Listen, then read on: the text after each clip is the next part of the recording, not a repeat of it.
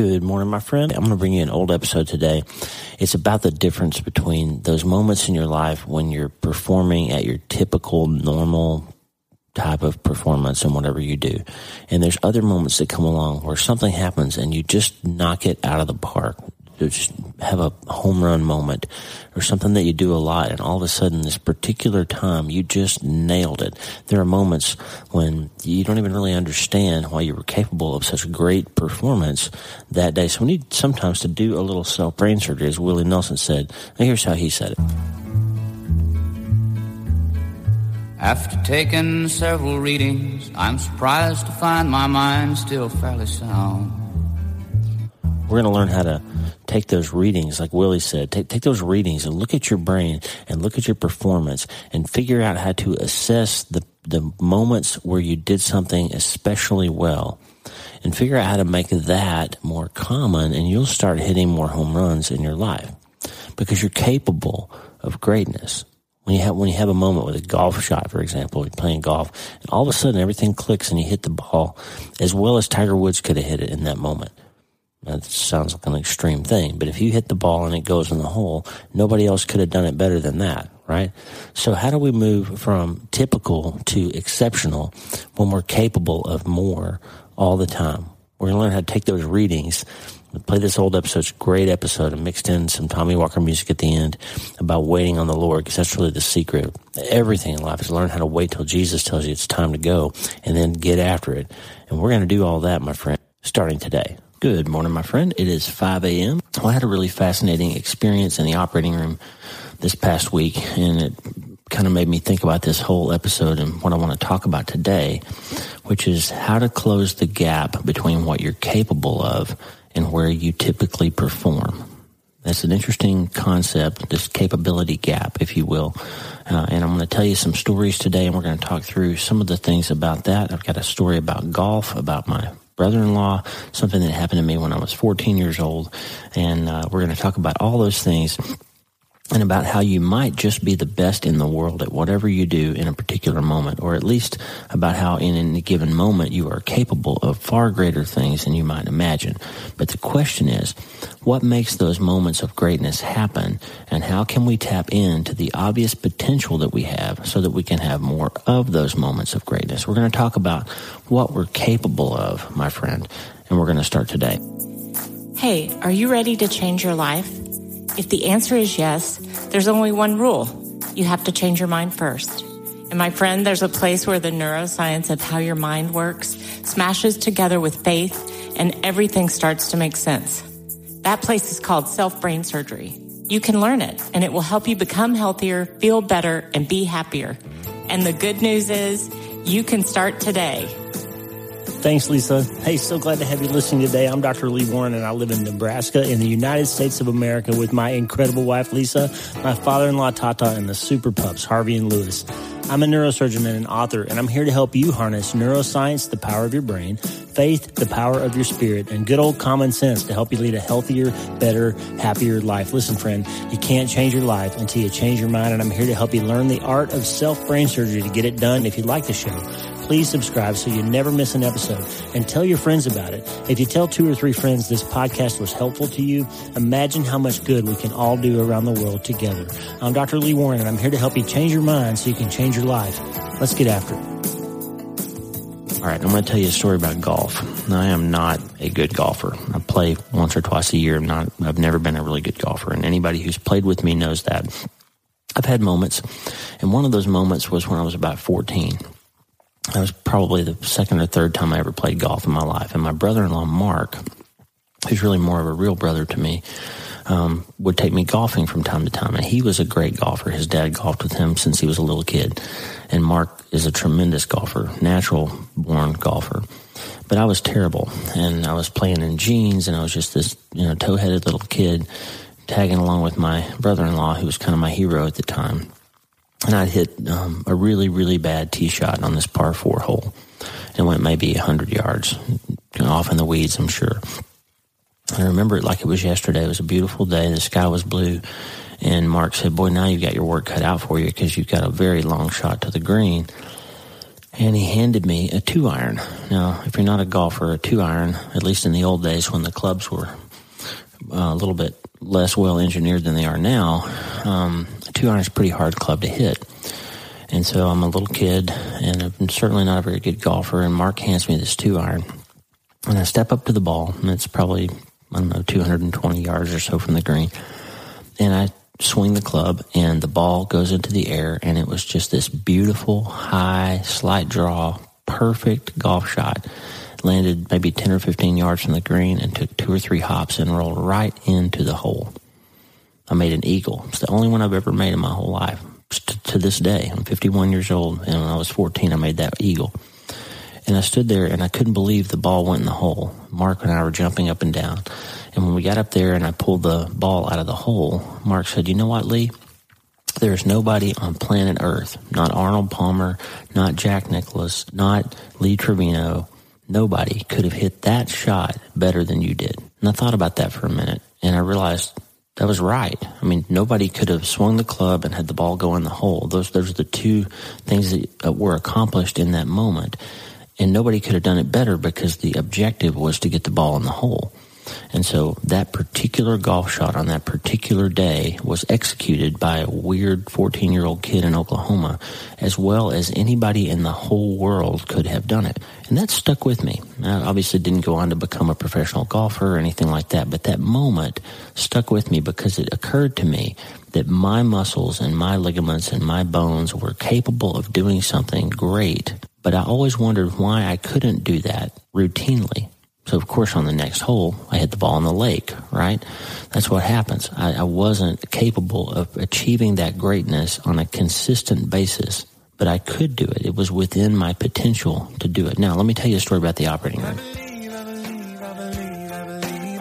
Hi, I'm Tommy Walker, and I've been a worship leader and songwriter for over 30 years. And by God's amazing grace, He's allowed me to write some worship songs that have been sung in churches all over the world.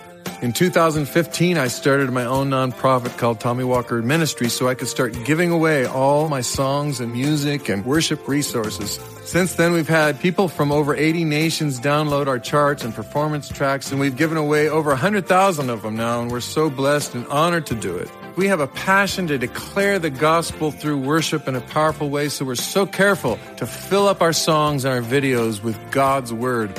And if you're interested in becoming a partner with us, just visit TommyWalkerMinistries.org and become a one-time or monthly partner. We'd be so grateful. And let me just say God's richest blessings on you all. If you aren't already, become a passionate worshiper of the Most High God. Amen. Not long ago, we were in the OR and performing a procedure called a corpectomy, which is where you have a vertebrae that needs to be removed. And for lots of different reasons, you can have to do that procedure, but I'm doing a corpectomy and trying to get this large bone spur off of this person's spinal cord. It's causing a lot of pressure, and the spinal cord is really pinched, and I can see it, and the electrical activity of the cord that we're monitoring is diminished, and the person's in danger of being paralyzed by this bone spur. And it's kind of a technical, we don't talk a lot on the podcast about the technical aspects of neurosurgery because that's really not what this podcast is about, but it's a pretty technical maneuver where I have to use a really sharp instrument to separate the tissue between the spinal cord, which is super delicate, of course, and the hard bone of the bone spur. And so we basically take this little tiny sharp knife that's dull on one side so you can slide it across the spinal cord without cutting the cord, but still cut that band of tissue that's holding the bone spur down to the spinal cord. And so I'll make that incision, I get across, don't have spinal fluid leak, everything's coming out right. And then the next move is the hard one, where you take a curette and you kind of stick it under the bone spur and try not to push down on the spinal cord, and you pull this bone spur out from behind the body of the vertebrae. And most of the time, it doesn't come out in one easy piece. Most of the time, you have to take dozens of bites with little rongeurs and little instruments that'll bite the bone away carefully. But on this particular day, in that particular patient, the bone spur just flipped out from under the vertebrae all at once in one big glorious piece, and the whole spinal cord came up and relaxed. You could see it settle down. The technician that was monitoring this cord electrical activity told me, hey, the waves just got a lot better. And I knew in that moment that patient's problem was fixed in one beautiful perfect move. My hands moved that spur and it got out from behind the vertebrae and everything was right. And I knew, and I said it to my team, nobody on planet Earth, no neurosurgeon in the world, not Takanori Fukushima, not Harvey Cushing, not Joe Maroon. Hey, Joe, if you're listening. Nobody could have done that particular move any better than y'all just saw it done right then. And that sounded like arrogance for a second. My team said, wow, pretty full of yourself, right? But it's not arrogance. You need to be willing and able to see with clear eyes when you do something great. That's not saying I was great. It's saying that that particular thing that happened was a great thing. And nobody could have done it better because the goal of that move was to get that spur out. And it came out with no trouble, no complication, and no excess effort. And so that was as good as it could have been done by anybody. So then my question to myself, and I talked to my team about this, what separates those great moments, those lucky shots, those opportunities, those times when something amazing happens? What separates those with the same hands and the same muscles and the same eyes and the same training? What separates those amazing shots, those amazing moves, those excellent maneuvers in the operating room from the typical ones, from the predictable ones? Let me tell you another story about my brother-in-law, Mark. When he played golf one time at a golf club called Doral, which is where they were playing PGA tournaments at the time, maybe still, I don't know. And he said he was on the driving range and he encountered the club pro, the guy who works there, who is the professional who teaches golf lessons and all that. And the club pro was hitting balls next to my brother-in-law. And so Mark was watching this guy, this professional golfer, hit shot after shot after shot with a 7-iron. And my brother-in-law said, hey, how far do you hit your 7-iron? Just, I'm curious, how far do you hit your 7-iron? And the guy said something like, well, I hit it 152, 157. And he meant yards. And my brother-in-law said, wow, that's amazing. You got it dialed into a 5-yard range. Like, within 5 yards how far that ball's going to go. And he shook his head and he said, no, I either hit it 152 or 157, depending on what I need for that shot. And my brother-in-law was amazed. Like, this guy could choose how far he intended to hit that golf ball. That doesn't happen by accident. That happens by thousands and thousands and thousands of reps. There's other ways that it happens that we're going to get into in a little bit. Brendan Burchard wrote a book that I love called High Performance Habits. And in that book, he quotes Aristotle, who said this: excellence is an art won by training and habituation. We do not act rightly because we have virtue or excellence, but we rather have those because we have acted rightly. We are what we repeatedly do. We are what we repeatedly do. Excellence, then, is not an act, but a habit. There's scripture about this. Job 42:2 says, I know that you can do all things, and that no purpose of yours can be thwarted. And he's talking to God. You can do all things. But then Philippians 4 says, I can do all things through Christ who gives me strength. So there's an ability from God to achieve things more than you think you can do. Mark 9:23, there's this conversation that Jesus has with this guy who comes to him and says, can you help me? And Jesus said, if I can, all things are possible for one who believes. If you believe and you try, God will give you the ability to do great things. You have to seek them. 1 Peter 4 says, each of us has received a gift, and we're supposed to use it to serve one another. God has given you, friend, gifts and talents that nobody else has, particular things about you that God has given you, and he expects you to use them.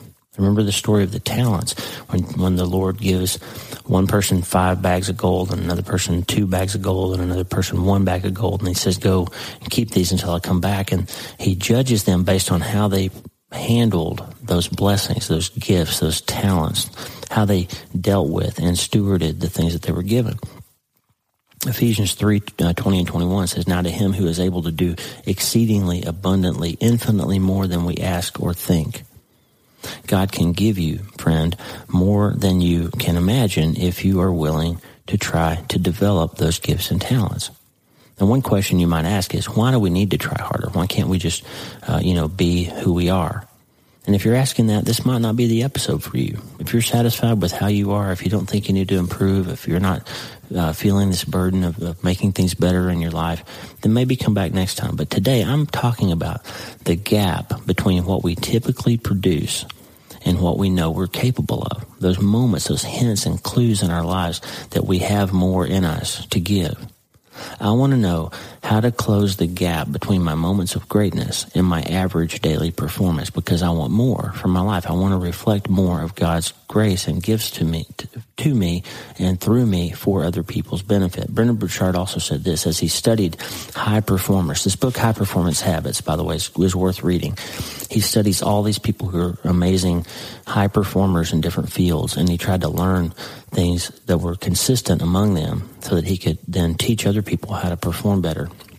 And Burchard kind of summed it up as this: high performers are adaptive servant leaders. What separates my work on high performance from the hype around world-class experts is that I'm not seeking out lone experts or individual outliers. High performers don't think, live, or practice in a vacuum. They're influencing people and adding tremendous value to those around them, not just trying to win spelling bees or chess matches. They tend to be leaders who can adapt to challenging circumstances and guide others to their own successes and contributions. In this capacity, high performers can go from project to project and succeed over and over. It's as if you could put them in any context, any team, any company, any industry, and they would win. Not because they're geniuses or lone wolves, but because they positively influence others to rise. They don't just develop skill, they develop people. That's what I want. I want us to become servant leaders. I want us to become people who can develop and help other people to be high performers wherever we find ourselves placed in life by God to add value to those around us. That's what I want. I want to perform to the top of my abilities, to maximize every gift that God gave me to be the best I can be. And do I get there every day? No, of course I don't. You don't either. But I want to keep trying. And how about you? And don't get me wrong, I'm not talking just to the recording stars out there. I've got friends like Tommy Walker and Michael Peterson who have achieved fame with music. I'm not just talking to fighter pilots, Brian Garrity and Trevor Aldridge and Marty Dahlem, who might be listening to this. I'm not just talking to world-famous brain surgeons like Joe Maroon, who's probably hearing this, or billionaires. You know who you are. I'm not just talking to the captains of industry, the financial geniuses, the famous attorneys and best-selling authors who are listening to this. I'm also talking to people who excel in high-profile and low-profile jobs. There's people who are listening to this who are called to more normal things. Doctors and plumbers and pipe fitters and engineers and people who work at Walmart and people who are elementary school teachers and preschool teachers and babysitters. There's a lot of different people who listen to this, and all of us are called to be where we are by God at the moment and at the time that we are there. And we're supposed to produce something with our time and the work of our hands.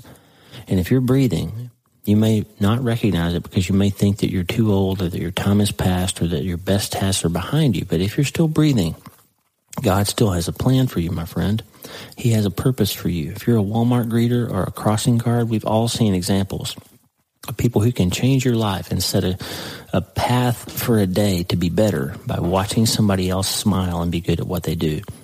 I'm talking to teachers and plumbers and, like I said, chaplains and hospital coffee shop workers who all of us have seen just make your whole day because they are excellent at what they do. And they have a smile on their face and they inspire you by how they are taking their job seriously and trying to be better at it. So whatever you're called to do, wherever you're called to work, here's the question I have for you.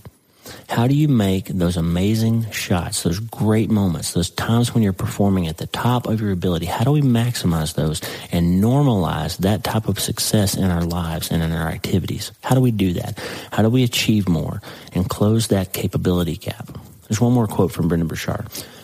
When you knock on the door of opportunity, don't be surprised that it is work who answers. When you knock on the door of opportunity, don't be surprised that it is work who answers. Here's my summation. When I look at the moments when I've done great things, there are not that many of them, but you've had some too, but the times that I've been able to analyze the really great moments I've had, here's the answer. It comes from reps. that golf pro at Doral and Tiger Woods and Phil Mickelson and those guys that hit those shots over and over and over again that I hit one time, luckily, when I was 14. The Vinny Garacios out there who can hit that shot every time, it's because of reps. Those guys spend tens of thousands of hours on the driving range. They hit the 7-iron over and over and over, and they don't just keep hitting it when they hit a bad shot. They take videotapes. They have coaches. They have people watching their swing and breaking it down, and they work for hours on changing little subtle things about their grip because their goal is to almost perfect and make reproducible and predictable what's going to happen when they swing that golf club. It's reps. So whatever you do, the more you do it, and you don't do it mindlessly, but you do it with the mind of perfecting it, that's how you get better. That's why they call medical professionals practitioners. We are practicing what we do to try to get better. It comes through analysis. It comes through honest self-assessment of your results. And this is important because in this day and age, we've kind of gotten away from the idea that we need to be mentored, that we need to be accountable to somebody. Remember the Bible says in Proverbs 27:17, iron sharpens iron and one person sharpens another. You need to be willing to have somebody who can call you out when you're not performing. You need to have somebody who you trust enough and love enough, who loves you enough to coach you up when you need to be coached up. I've got Lisa and I've got Dennis and my dad and my mom and other people in my life who will call me out when I'm underperforming, who will say, hey, you know what? You can do better than that. Lee, you can do better. You need to value grace and self-forgiveness, but you also need to value excellence. Remember I told you about Dennis a while ago, and I mentioned that he reminds me of Apollos, the guy who was mighty in the scripture, right? But check this out in Acts 18:24. Meanwhile, a Jew named Apollos, a native of Alexandria, came to Ephesus. He was a learned man with a thorough knowledge of the scriptures. Another version says he was mighty in the scriptures. He had been instructed in the way of the Lord, and he spoke with great fervor and taught about Jesus accurately, though he only knew the baptism of John. He began to speak boldly in the synagogue, and when Priscilla and Aquila heard him, they invited him to their home and explained to him the way of God more adequately. So here's a guy who was excellent. I mean, the Bible says he was mighty in the scriptures, but he could be better. And Priscilla and Aquila loved him enough, and when they heard him, they took him under their wings and they taught him a more adequate way. And the important part of that story is Apollos was great, but he wasn't great enough. And somebody saw more potential in him, and they offered help to him, but he was willing to accept it. So he said, you know what? I would like to be more excellent. Maybe I'm already mighty in the scriptures. I want to be mightier. Maybe I'm already excellent. I want to be more excellent. Maybe I'm already really good at what I do, but I've got room to grow. So this story has two parts, right? It's got the person who was willing to sharpen another person and the person who was willing to be sharpened. That's mentoring, by the way, willingness to improve and being willing to help somebody else improve. Or as Paul puts it in 1 Corinthians 12, verse 31, earnestly desire better gifts, earnestly desire the higher gifts, and I will show you a still more excellent way. So whatever you're doing, whatever you're into, whatever you're called to, or a hobby that you have, or profession that you practice, or something that you're doing, if you're spending your time doing it, there's always a more excellent way. There's always a way to be sharpened, a way to be better. You have to open your horizons to it. You have to open your eyes to the fact that there is improvement and there's more that you're capable of. So don't limit yourself. Live this life of constantly trying to push through to something greater, to never be satisfied. Learn from your mistakes. You know, when Tiger Woods hits a ball off into the forest or out into the lake, he doesn't throw his club down and give up and go home. He watches the tape. He looks at the problem. He goes back to the range and changes his grip, and he hits that shot over and over. He goes back the next day out to the same spot and drops the ball there and hits that shot again. He learns from his mistakes and learns how to overcome them by practicing through them and analyzing honestly what happened. not just giving up. This is the debrief that Major Aldridge was talking about, the Thunderbird pilots. The great fighter pilots are separated from poor fighter pilots by their willingness to go through a debrief after every mission, sit down and let each other talk about what went well and what didn't go well. Surgeons do that too, by the way, in their training. We talk about cases. We have conferences where we show complications and discuss things that didn't go well or things that did go well, and we learn from each other. The debrief is how you do that. We need to seek and accept encouragement from other people. You can't be excellent in a silo.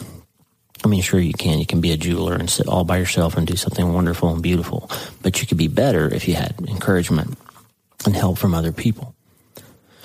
One thing about that is sometimes we have this excessive amount of humility and we don't want to let other people compliment us or praise us. Jack Nicholson had a quote in a movie, "Don't castrate my compliments." I said that to Lisa one time. She's so humble that she doesn't like people making a fuss over her. If you say, "Oh, you did a really great job," she's like, "Oh no, I was just trying." She doesn't want to accept that really high praise because she's so humble. But it's actually better if you will allow yourself to receive praise when you do something well, not in a arrogant way, but because recognizing that you did something well helps you build healthier synapses in your brain, and you'll start seeing those great shots more often because you'll want to achieve them more often. When you do hit a great shot, it's okay to let yourself know it. And by the way, Lisa hits great shots all the time, and she's learned how to accept compliments because I give her lots of them because she's so excellent. But it should make you want to hit those shots more and more and more often when you allow yourself to be praised for them when you do hit them, right? Does that make sense? Also, learn how to challenge ideas that over time don't work out. When Tiger Woods goes to the range and he tries a new grip and it doesn't work, he doesn't keep forcing himself to use that thing that doesn't work. He adapts and models and moves on to some new idea if it's not working. You have to be willing to challenge your own erroneous ideas if you want to be excellent. Because sometimes you're going to try something and it's not going to work out. But keep trying. Keep trying new things. As a surgeon, I'm constantly looking for new technologies and new procedures to help myself be a better surgeon, to accomplish the mission of taking better care of my patients and losing less blood and going faster in the OR and having them recover better. Try to learn something new practically every day, reading and pushing myself to learn something new. And that helps me build self-esteem and excellence in my practice and in my life. And it'll do the same thing for you. When you get better, when you try harder, you feel better. And always recognize, just like Apollos, that you have untapped potential.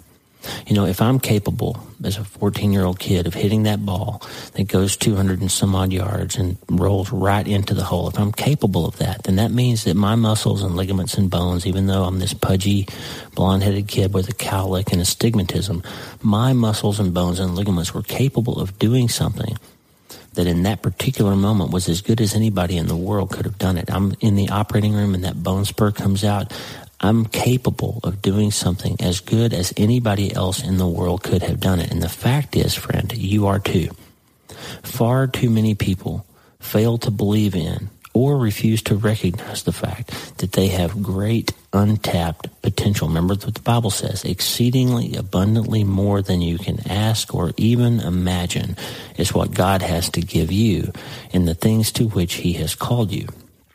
So I just want to encourage you today that you are capable, my friend, of great things. And I want us to learn how to close that gap between what we're capable of and what we typically produce. This doesn't happen by accident.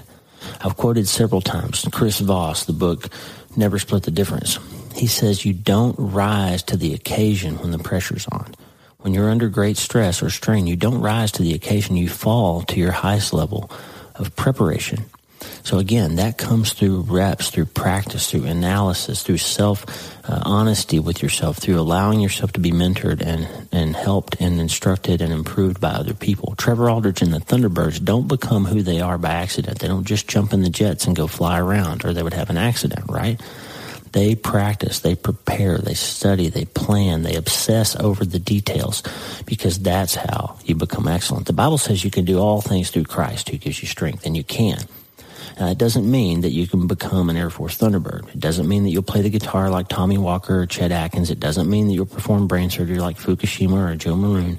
But God made you to be you. And in whatever you do, you've got capabilities that you have not fully achieved yet, and your heart knows it. And that's the base of why I want to talk about this today.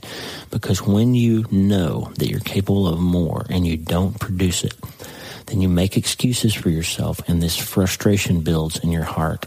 And that's going to come out somewhere. It comes out through displacement, through false arrogance, through verbally abusing other people because you're trying to push that guilt off of your heart. It comes through numbing behaviors like alcohol or other things that you do to take your mind off the fact that you're not doing what you know you're supposed to be doing. Because the fact is that when you're called to something and you fail to go for it, it hurts you. It hurts your heart. Look, it's time to start becoming the best in the world at whatever you do, or at least the best version of yourself that you can be. And I think we've fallen a little bit too hard into this idea that, oh, it's okay, at least you tried. That's a good idea, and it's true, and it's great, but it's not a place to strive for. Don't strive for, I just tried. Strive for what Jesus said in Matthew 5:48. Be perfect, therefore, as your heavenly Father is perfect. That's the goal, and none of us are going to be perfect. But Jesus says, don't sit on your laurels. Don't just show up. Go for it.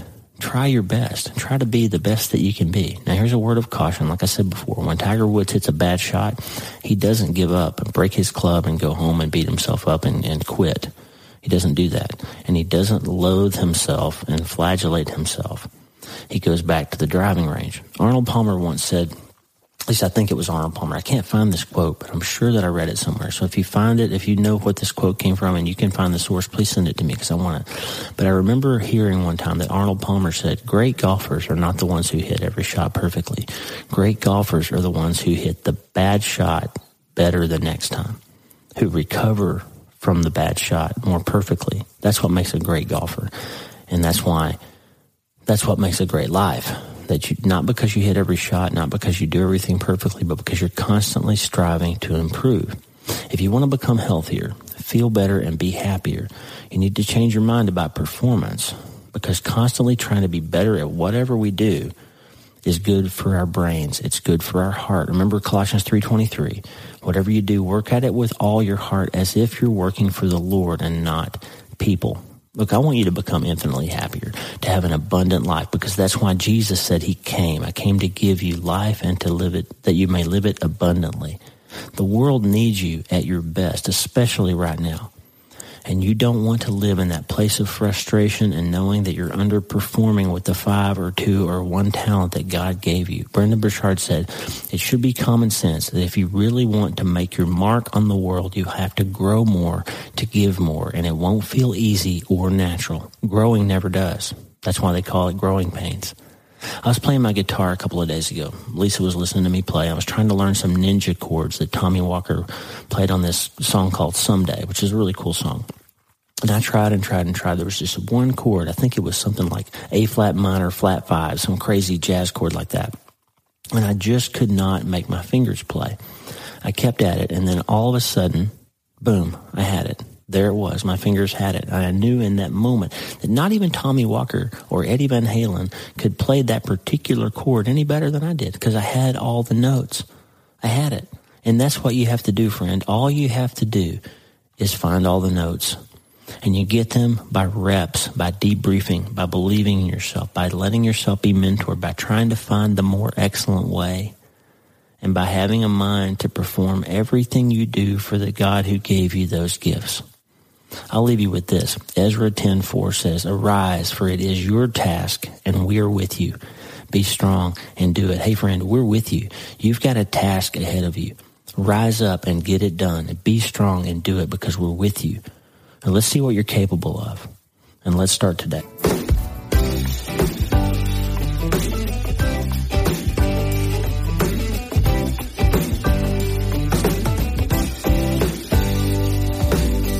Wait on the Lord. Wait on the Lord. Wait on the Lord. He is my hope. Yeah. Wait on the Lord. Wait on the Lord. Wait on the Lord. He my hope, yeah. And when the storms arise, oh, I will lift my eyes to see His goodness and grace. Oh, and when the shadows come, oh, I will sing my song, a song declaring my praise. He's my refuge and my strength, yeah. Wait on the Lord, wait on the Lord, wait on the Lord, wait on the Lord, wait on the Lord. He is my hope. Sing, I will wait on the Lord, wait on the Lord, wait on the Lord, wait on the Lord, wait on the Lord. He is my hope. And when the shadows come, oh, I will sing my song, a song declaring my praise. Oh, and when the waters roar, I'll trust Him even more. He is my refuge and strength, all my strength. He's my refuge and my strength.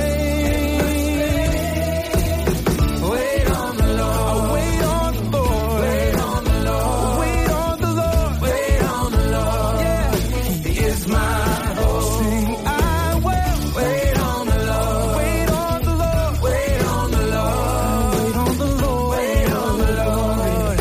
He is my hope, He is my hope, He is my hope, He is my hope, He is my hope. Psalm 61 says He's our strength, He's our strong tower, and we can run to Him when we're in trouble. If you're out there listening and need encouragement, know that our God is fighting for you. He is full of strength, and His strength is made perfect in your weakness.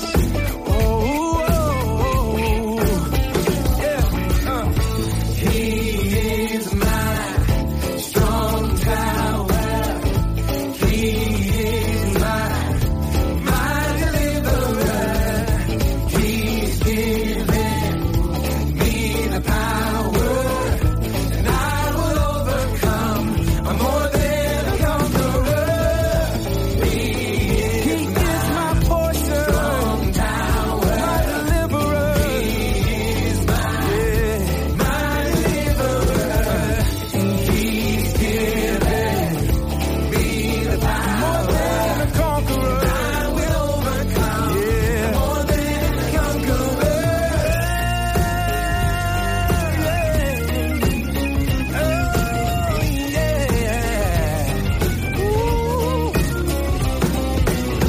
He is my strength. Yeah. Yes, He is. Yes, He is now. Yeah. He is my hope.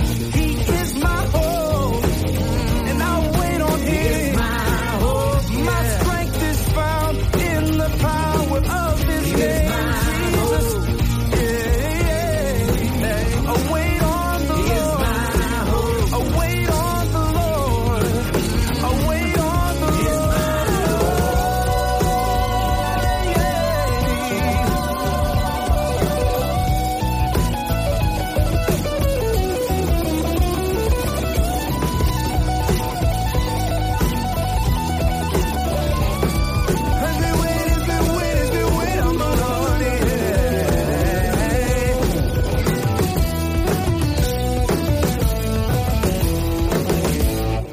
I wait on the Lord.